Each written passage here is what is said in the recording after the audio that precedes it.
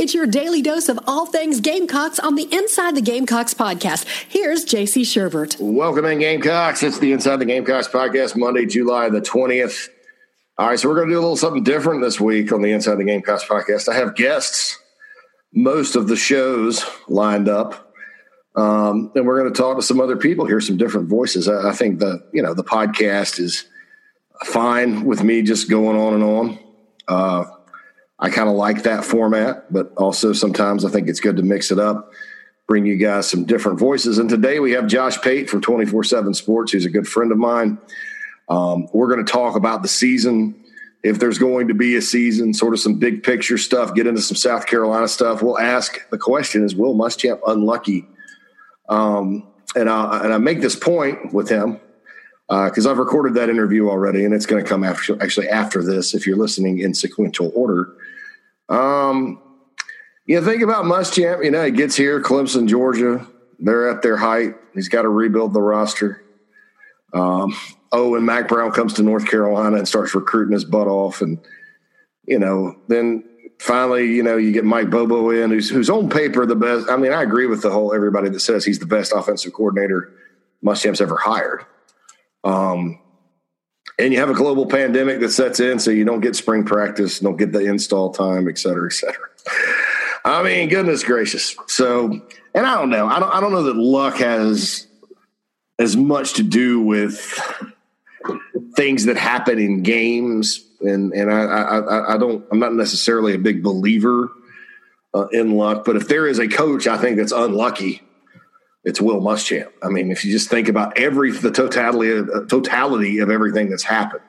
And before all you folks out there that want him gone start to jump on me about making excuses, I'm not making excuses. I'm just pointing out, if you were not a Gamecock fan and you were just living on Mars or whatever, and you went to evaluate the situation, you'd be like, boy, a lot of bad stuff's happened to this guy over the years.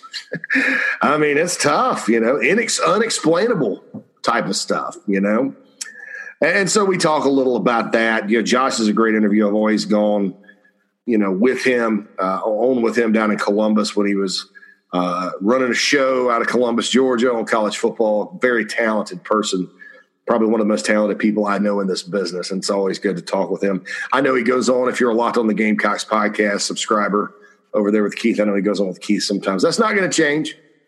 Those of you that are patrons, this is not, Keith and I both can have him on from time to time because he's a good listen.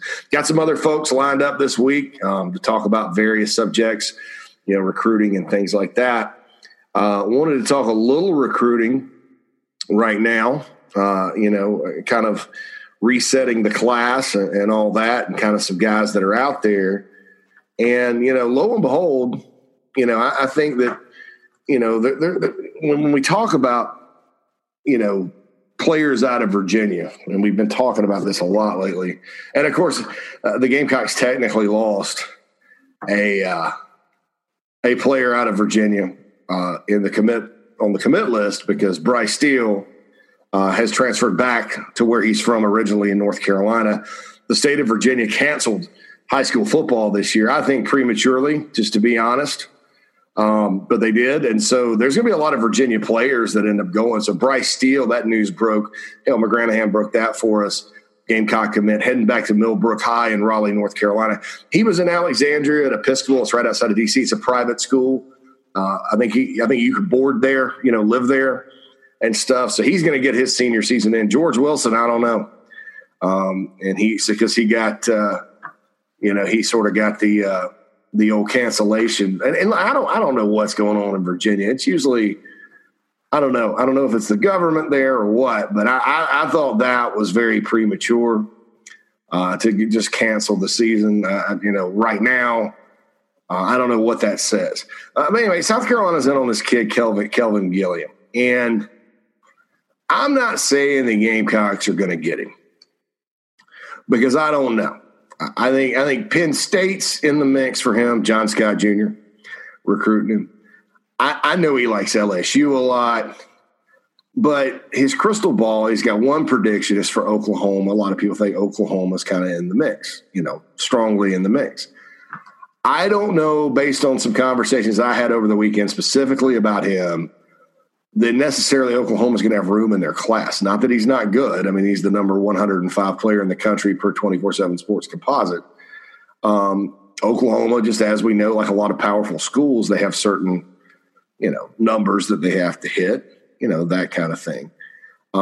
So, he's scheduled or saying he's going to announce here in the next month or so. Really good player, maybe Penn State. But I think, with Oklahoma being kind of iffy, I think there's an opening for the Gamecocks there, and I think he likes the Gamecocks. But that said, there's the visit thing and all that good stuff. So we'll see kind of what happens. I know Hale has been more confident about him than I have when it comes to the Gamecocks. I still am not super confident. Highland Springs is in the Richmond area, and the Gamecocks, they did get a kid out of 7. All right, so for those of you that don't know, there's 3 primary areas you get players in the state of Virginia. One's the DMV, which is the greater D.C. area, Nova, Northern Virginia, all those schools that kind of circle D.C. and all the areas outside of D.C. It's great football up there in Northern Virginia. It's a big population base, so obviously that's a place to get players.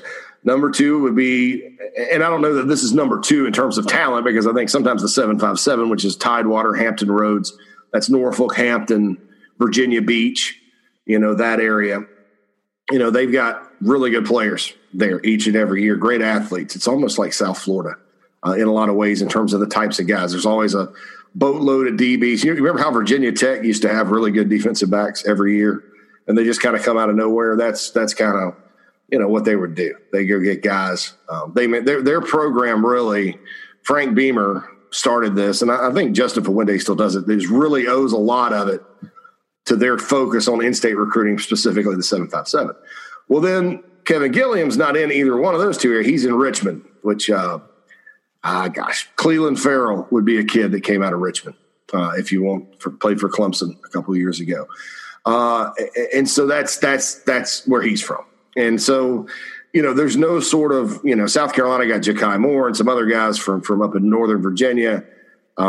Wolford's done a good job up there. They went up there and got Bryce Steele, even though he's technically a North Carolina kid. And then they broke through in 757 with George Wilson, but they hadn't really broken through in Richmond.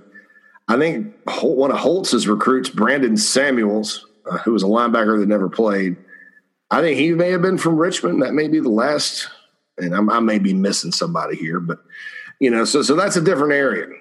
So I think when you're trying to eat the elephant that is recruiting in the state of Virginia, if you're not historically accustomed to it, and South Carolina's not, then I think, you got to start landing guys in each of these population bases. So he'd be a big guy. And not only that, he's very talented. So we'll see kind of what happens with the Kevin Gilliam thing. I am tracking him closer than maybe I was, because I do think, if Oklahoma's iffy, will he go to Penn State? I don't know. Will he come south? Will he hold off and visit? And that's a different ball game altogether. So we shall see what happens with that. You look at the class, 34th nationally, 10th in the SEC. Geographically, it's spread out about like I thought. You're looking at, I guess 1 from Virginia now, 2 from Alabama. I think there could be more that end up from those states. Maybe 1 from Tennessee that pops up or something. 6 from Georgia. It's about like I expected. I think we'll see some more from Florida, that type of thing. And I don't even know with all the uncertainty that this class is going to look like it does now once we get to, moving forward. South Carolina offered Drew Bobo, who's at Hammond, Mike Bobo's son, offensive lineman, really good young player, I think, just based on the film I've seen in his practice film. But he moves his feet well. I think he could be a guy that ends up maybe at South Carolina, maybe not. I got some clarification on Brooks Bentley, which is Bobby Bentley's youngest son, who's 2023. He's performed well at wide receiver at some camps and got that Eastern Kentucky offer, but I was told he's a quarterback. He can spin it. And he's like 6'2.5" right now. So he hit his growth spurt. Will he end up at South Carolina? It's way too early to tell on that. there's a lot of different variables there. But certainly as of right now, and he plays out in Lexington County, he's going to be one of the better young players in the state of South Carolina for as long as he's playing there. Also got some info on Jake doing pretty well out at Utah, just like everybody else. They're kind of, waiting for the season to get going, and it stinks because we used to have, we would be at, one more recruiting note, Thomas Davis out of Valdosta, who backed out of his commitment to Mississippi State. Looks like he's going to Miami. He's announced on August 24th. This is based on Crystal Ball. Gamecocks were recruiting him as a linebacker. I think he's a really good player. I think with the way Miami's kind of been going, that you could probably see him make some noise down there, even though he's a mid 3-star guy. I think that the Canes need more kind of blue collar, hard hitting linebacker types down there to kind of make that defense go. So Carolina was in on him and has recruited him a little bit, but I think Miami right now, based on everything that we are hearing from Mississippi State folks to Florida State folks, et cetera, I think that's kind of where he's going to go. So there we go. So there's the recruiting report. I don't mean to get like Phil Kornblut, although I do like Phil Kornblut, and he's probably the reason I'm in this business because I grew up listening to him. But there's your recruiting report for today's Inside the Gamecocks podcast. All right. So quick note before we get to Josh, lots of speculation about the schedule. The news that came out about BYU possibly being the opening opponent for Alabama kind of threw me off a little bit, but I think it's this, and if you listen to the JC and Morgan podcast, this. So if you didn't listen, you don't know this. From a TV and administrative standpoint, with the SEC, ACC, and Big 12, everything is still on the table, including lining up and playing the season, where Carolina starts with Coastal, et cetera. So with that being said, that's still being on the table. And if you're looking for a replacement, if you just play the games as is, obviously BYU and Alabama is an attractive thing. Now, what happens if they go conference only or conference only +2? I don't know. Would BYU be at the team they play and then they play somebody else? I have no idea. So we'll see kind of what happens with that. I think the more I hear about it, and the more I think that it's probably unlikely they're going to make everybody line up and play 10 SEC games. And I think they're going to work with the ACC and maybe the Big 12 to sort of, figure that part of it out. I think you'll see, because if the ACC goes with the pods, like I said last week, then they play everybody twice. That's 8. They want to get to 2. You have some natural rivalries there, like Clemson. And you'll play it, and if we don't have mass cancellations and rescheduling, again, I continue to believe, and I'll mention this when we talk to Josh here in a second, that it's going to be a situation where your division games are going to be lined up first. And maybe not, which I just don't think it would make any sense if that happens that way. If you do modify the schedule. Now, if you don't, you feel like you can play all 12, just go ahead and do it. But I think, you're going to see division games at the top and then cross-division games and then non-conference because, you want to put your most expendable game at the end because everybody wants to get to an SEC championship game. And if you could fit 6 in and they're all division games, you can fit all 6 division games in, you can get division champions and have a game in Atlanta. Monetarily, that's huge. And for the purposes of the college football playoff, that's huge. All right. So, right now, going to get to my good friend, Josh Pate, here on the Inside the Gamecocks podcast. I want to welcome in to the Inside the Gamecocks podcast, a good friend of mine, somebody I've known for a long, long time. Usually I go on his shows as a guest, but it's a pleasure to welcome in Josh Pate from 24/7 Sports. All right, Josh, I'm just going to get right to it. What is your latest take or feel on if we are going to have a season or not? I know I've personally tried to answer this question dozens of times within the past few weeks. Everything changes, but here on Monday, July 20th, for the purposes of my audience, we want to know kind of what you think about it and, kind of where things are headed. Sure, but I really believe a lot of the excitement and then a lot of the overt pessimism that it seems like everyone has simultaneously all at once.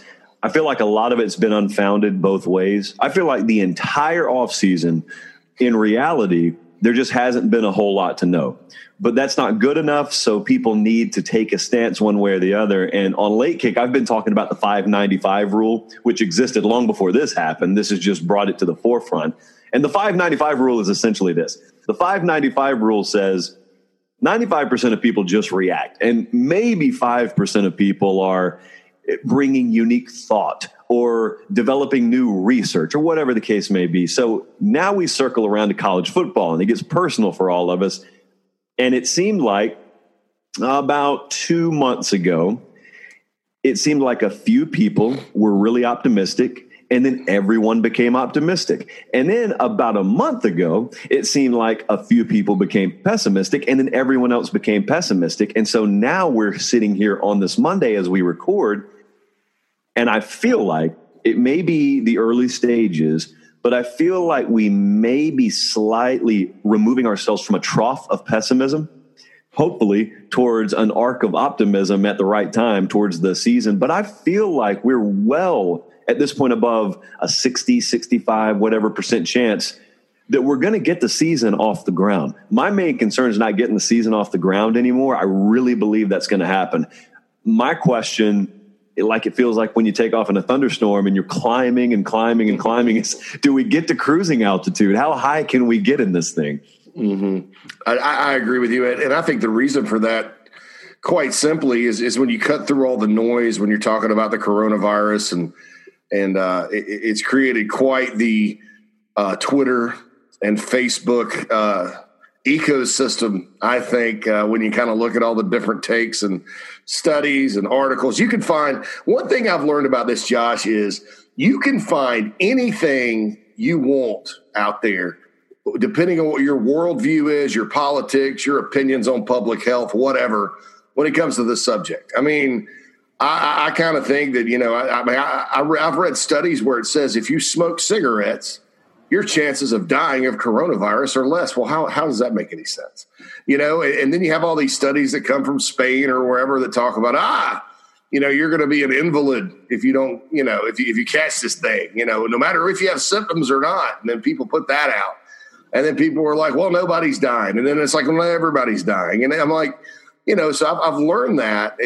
And so I kind of like to cut through the cheese here, so to speak. I don't know if cutting the cheese is a great, example. Well, it may reduce your risk if you do. Yeah, exactly. There's a study for that too. But, I look at what Greg Sankey said, not on Feinbaum last week, but on Outkick, where he quoted one of his presidents that says, hey, we've got very few tests that are coming back positive now.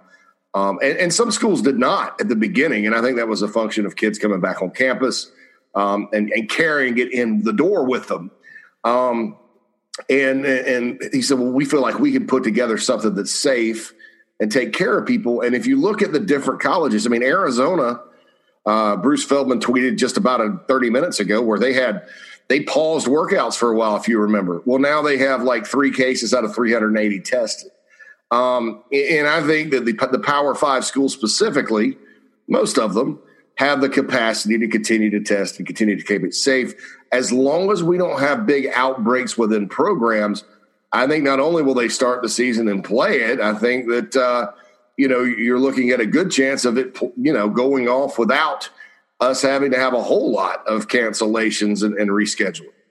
Yeah. You know what else I just thought about as you were saying that? Another great example of the 595 rule is, you remember when this all started at the outset, we started throwing it. Well, a lot of people started throwing around these crazy scenarios, mainly because they thought they would never happen. So it would be fun to talk about. Mm-hmm. And when it was March, I remember the first week that we were told we couldn't come into the home office at 24/7. That was in March. It was in mid-March. So that's a long way away from even media days, much less the season. And so everyone's kind of messing around. Man, what would happen if we didn't play the season? What would happen if it was conference only games? And now, we're actually in that conversation. But I remember it seemed like it was around that time, Sherbert, where someone somewhere said, Well, in order to have college football games, students have to be back on campus. And everyone just accepted that, because, again, $5.95, one person says it, everyone starts parroting. It's like seals clapping. It's just one person says it, and there's, ooh, ooh, and everyone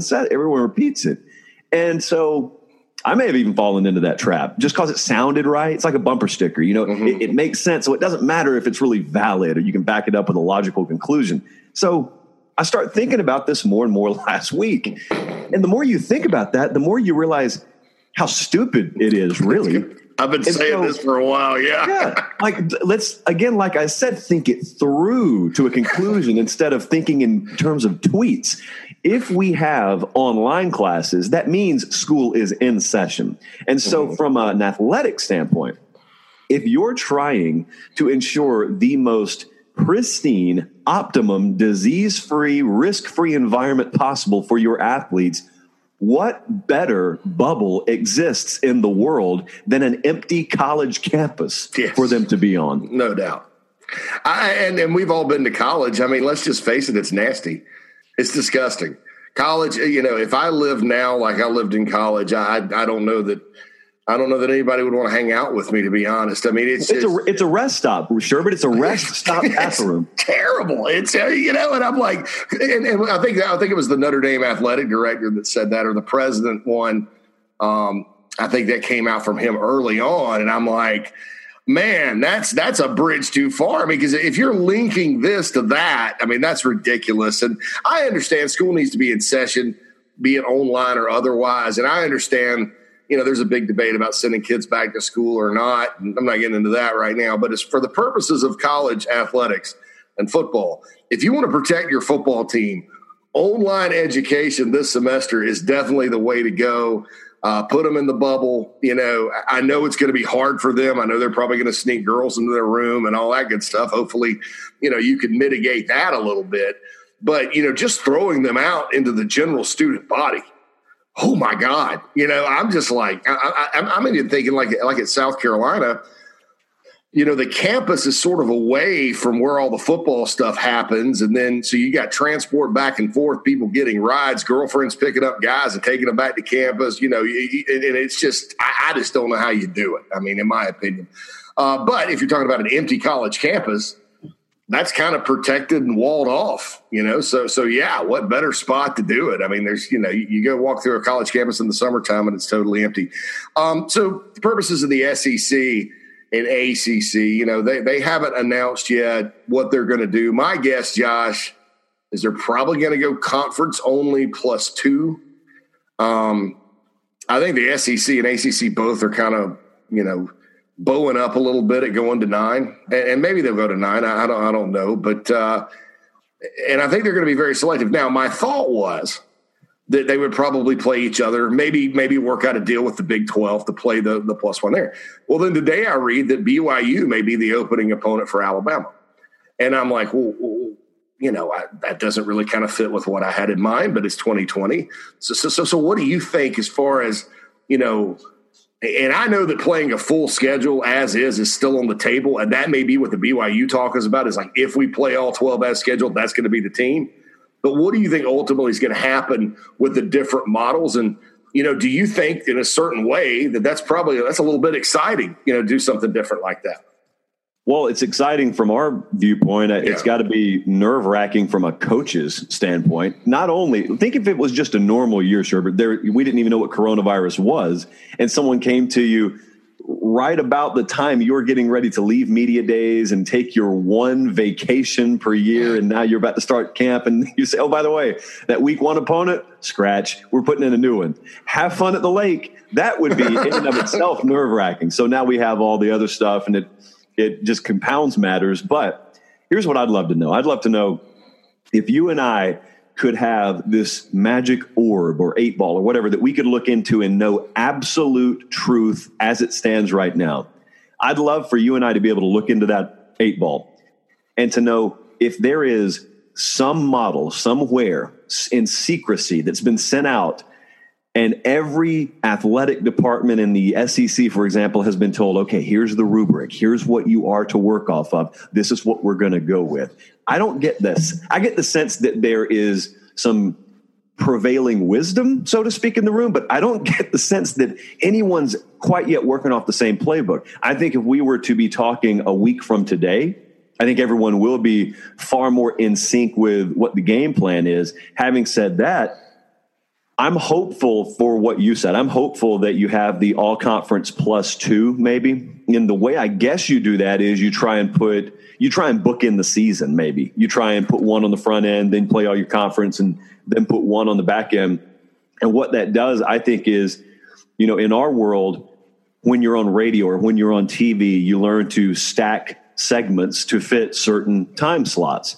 And I always love to put my most flexible content on the back end of the hour, because that's the hour that either gets expanded or truncated, depending on how the first 3 quarters of your hour went. And that's kind of what this does both ways. It puts very expendable commodities, being your out-of-conference games, on the front end and the back end, where you've sort of got that flexibility, and we can dump them if we need to delay. We can dump them at the end if we need to delay in the middle of the season and expand our conference backwards. I don't know. I really think, and I really hope, that if we're sitting around watching documentaries on the ACC or SEC network, whatever those look like 20 years from now, what I hope, my sincere hope, is that you've got a very aged, at that point, Greg Sankey, talking about his former days as the commissioner, and he's talking about when they stood tall in the face of mounting pressure to drastically change their season, and John Swaffer sitting right there next to him, and they say, we didn't. And then history is saying, look how it turned out. Congratulations to these two commissioners. That, and Bob Bowlesby can sit in the room if he wants to as well. That's what I hope things look like. Yeah, the ACC and SEC network, people got to keep in mind, too, those are ESPN-owned commodities. If you read any kind of business and you look at the Walt Disney Company and the way they're struggling right now, I think that if you think that they need to get these games in, because, you're talking about 2 networks that are somewhat fledgling. One's pretty big success. One's kind of getting there. They need the content, and even if they have to play each other. And I think, too, Josh, I think what you're going to see, and Brandon Marcello reported this on 24/7 Sports a while back, and I completely agree with him. I think you're going to see division play at the beginning, because if you the big money, the SEC championship game, even the other championship games, make money. They are money makers, not just for the teams that are in them, but for everybody else in the league. You can play as little as 6 games, as long as they're all division, and determine who goes to Atlanta or Charlotte or wherever. And so I think they're going to front load the division games, maybe bookend them, like you said. And then, like you said, the most flexible go toward the end. In other words, so then you go play cross division, and then you go play another conference or whatever. It'll look weird. And as a coach, you're right. It drives me crazy. All right. So looking at the teams, SEC East, and I was asked this the other day, and I did not say South Carolina because I did not want to sound like a homer. Who's my sleeper team in the East? Nobody's talking about. And then who's a team that's kind of trending downward, in my opinion? And again, I did not say South Carolina. I think this. I think Kentucky, and that may be a trendy pick for a lot of people because they have so many players back. And then Missouri, to me, I've got a lot of questions about kind of where they're going as a program. Your kind of take on that question as far as the division and all that, and, where things are headed beyond your Floridas and Georgias and that people like, they talk about Tennessee as being a team that will continue its success and all that. Yeah, I was trying to think about this the other day, actually. I don't know that I have what we would qualify as a sleeper in the SEC East. I guess I would probably look at Tennessee, but I don't know that people really classify them as I classify them as sleeper material. I don't see anyone picking them to win the division. So by default, we're talking about a team that could surprise and contend for the division. I'd have to go Tennessee. I agree with you wholeheartedly with Missouri. I really wonder, South Carolina's not alone here. South Carolina is in the same boat that many other places are. And to be honest with you, many other places, they've got it far worse than Carolina. Imagine you made the right move.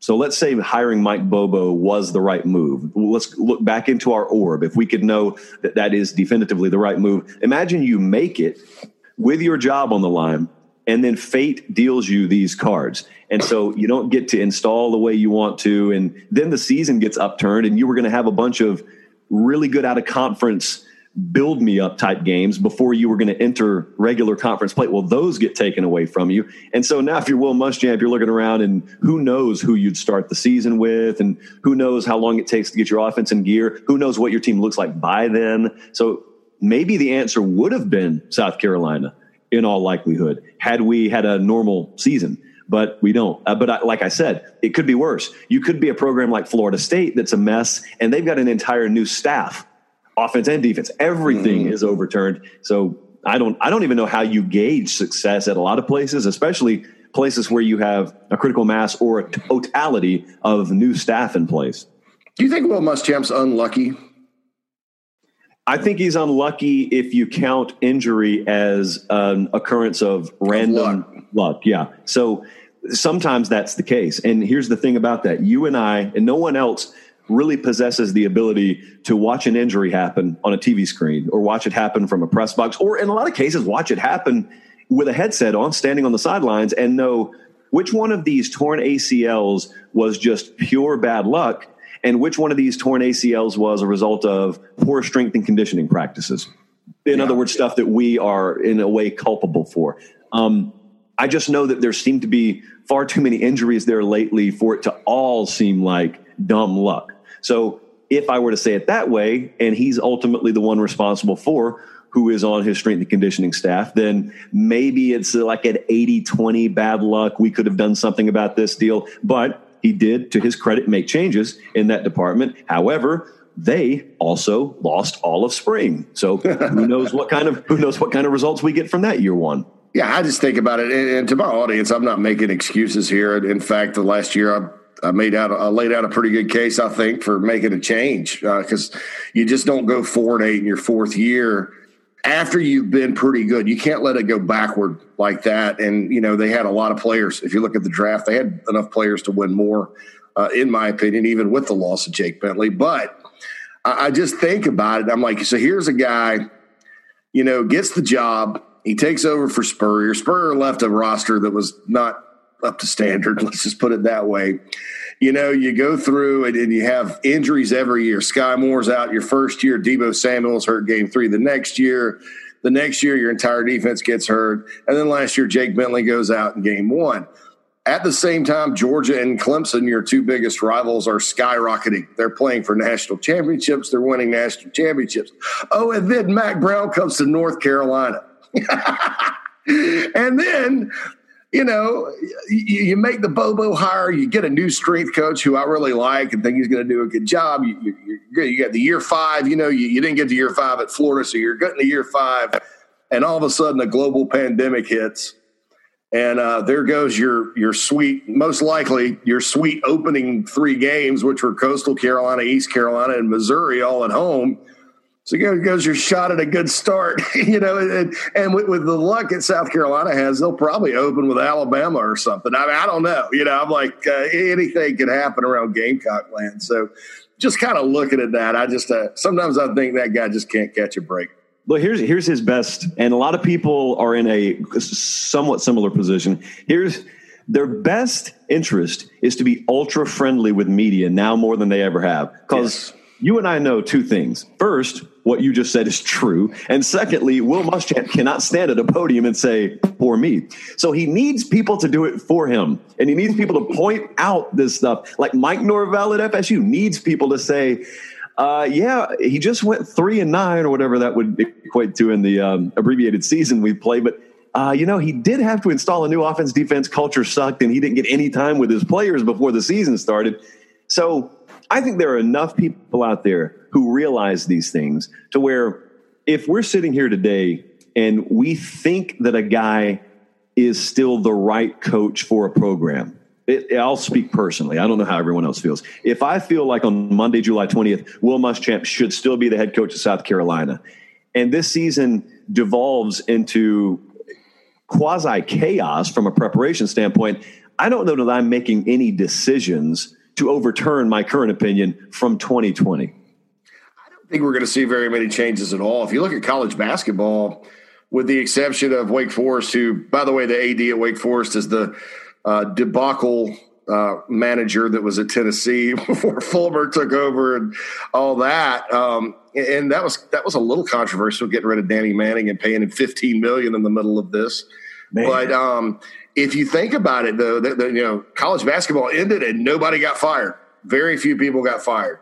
And I don't know that anybody's getting fired this year, especially if we have a situation where we're rescheduling games week to week. We have teams forfeiting, and it's kind of a clunky car. Now, even with that, if the season goes off, let's say they play the 10 games or whatever, and it's fine, money-wise, if you're only letting 15,000 in the stands, you're still going to take a bath. Even with the TV money and all that, you're not going to be as bad off. But I still, some of these buyouts, I just don't know that teams are going to pay it. I don't think that they will either. And this is, you have to walk such a tightrope because on one hand, if you're in the decision-making position, part of your job is to be prudent and to have patience and perspective. All the P's basically. Have patience and perspective and don't just make knee-jerk reactions based on a 4-game stretch or something like that. But at the same time, when it's time to act, you have to take definitive action, swift action, or else you get yourself in the kind of predicament that USC on the West Coast is in. LSU found themselves in a predicament like this. They got to the end of a season and they did not believe Les Miles was their head coach anymore, but they couldn't get their internal ducks in a row. So they rolled over to the next year.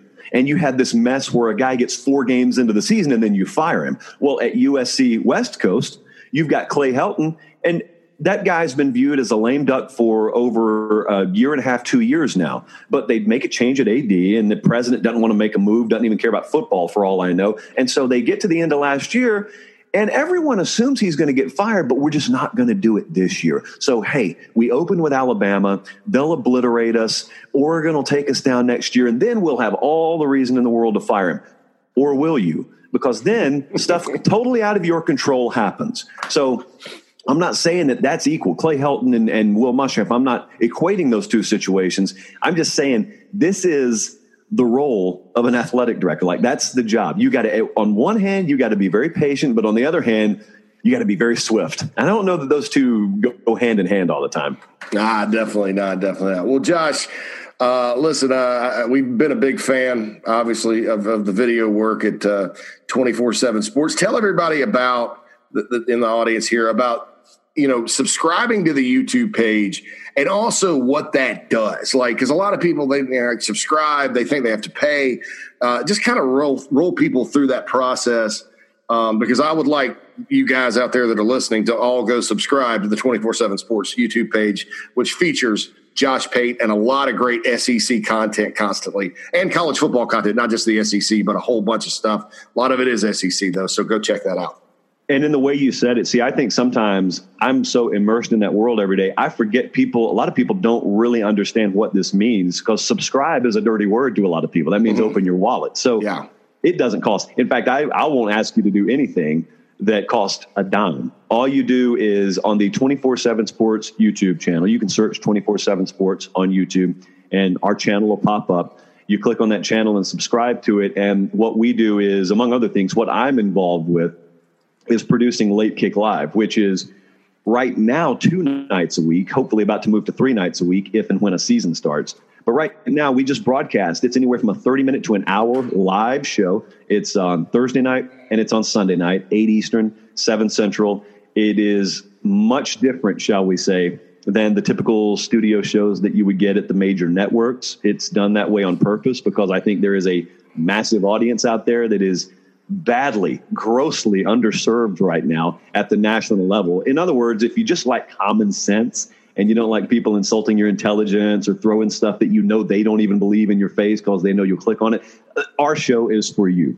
And so we do that. I've got it in podcast form if you want to download the Late Kick with Josh Pate anywhere you listen to podcasts. And let me say, it's really fun to do that. But I will always remember, Sherbert, when we were in a studio down in Columbus, Georgia, with about a dozen people watching us at night, and our first guest to ever come on that had any national acclaim was the man whose voice you will hear take us out of this interview. Those were the days, man. Those are some of my favorite interviews. Josh, thanks for joining us on the Inside the Gamecocks podcast, man, and we'll do it again real soon. All right, thanks, brother.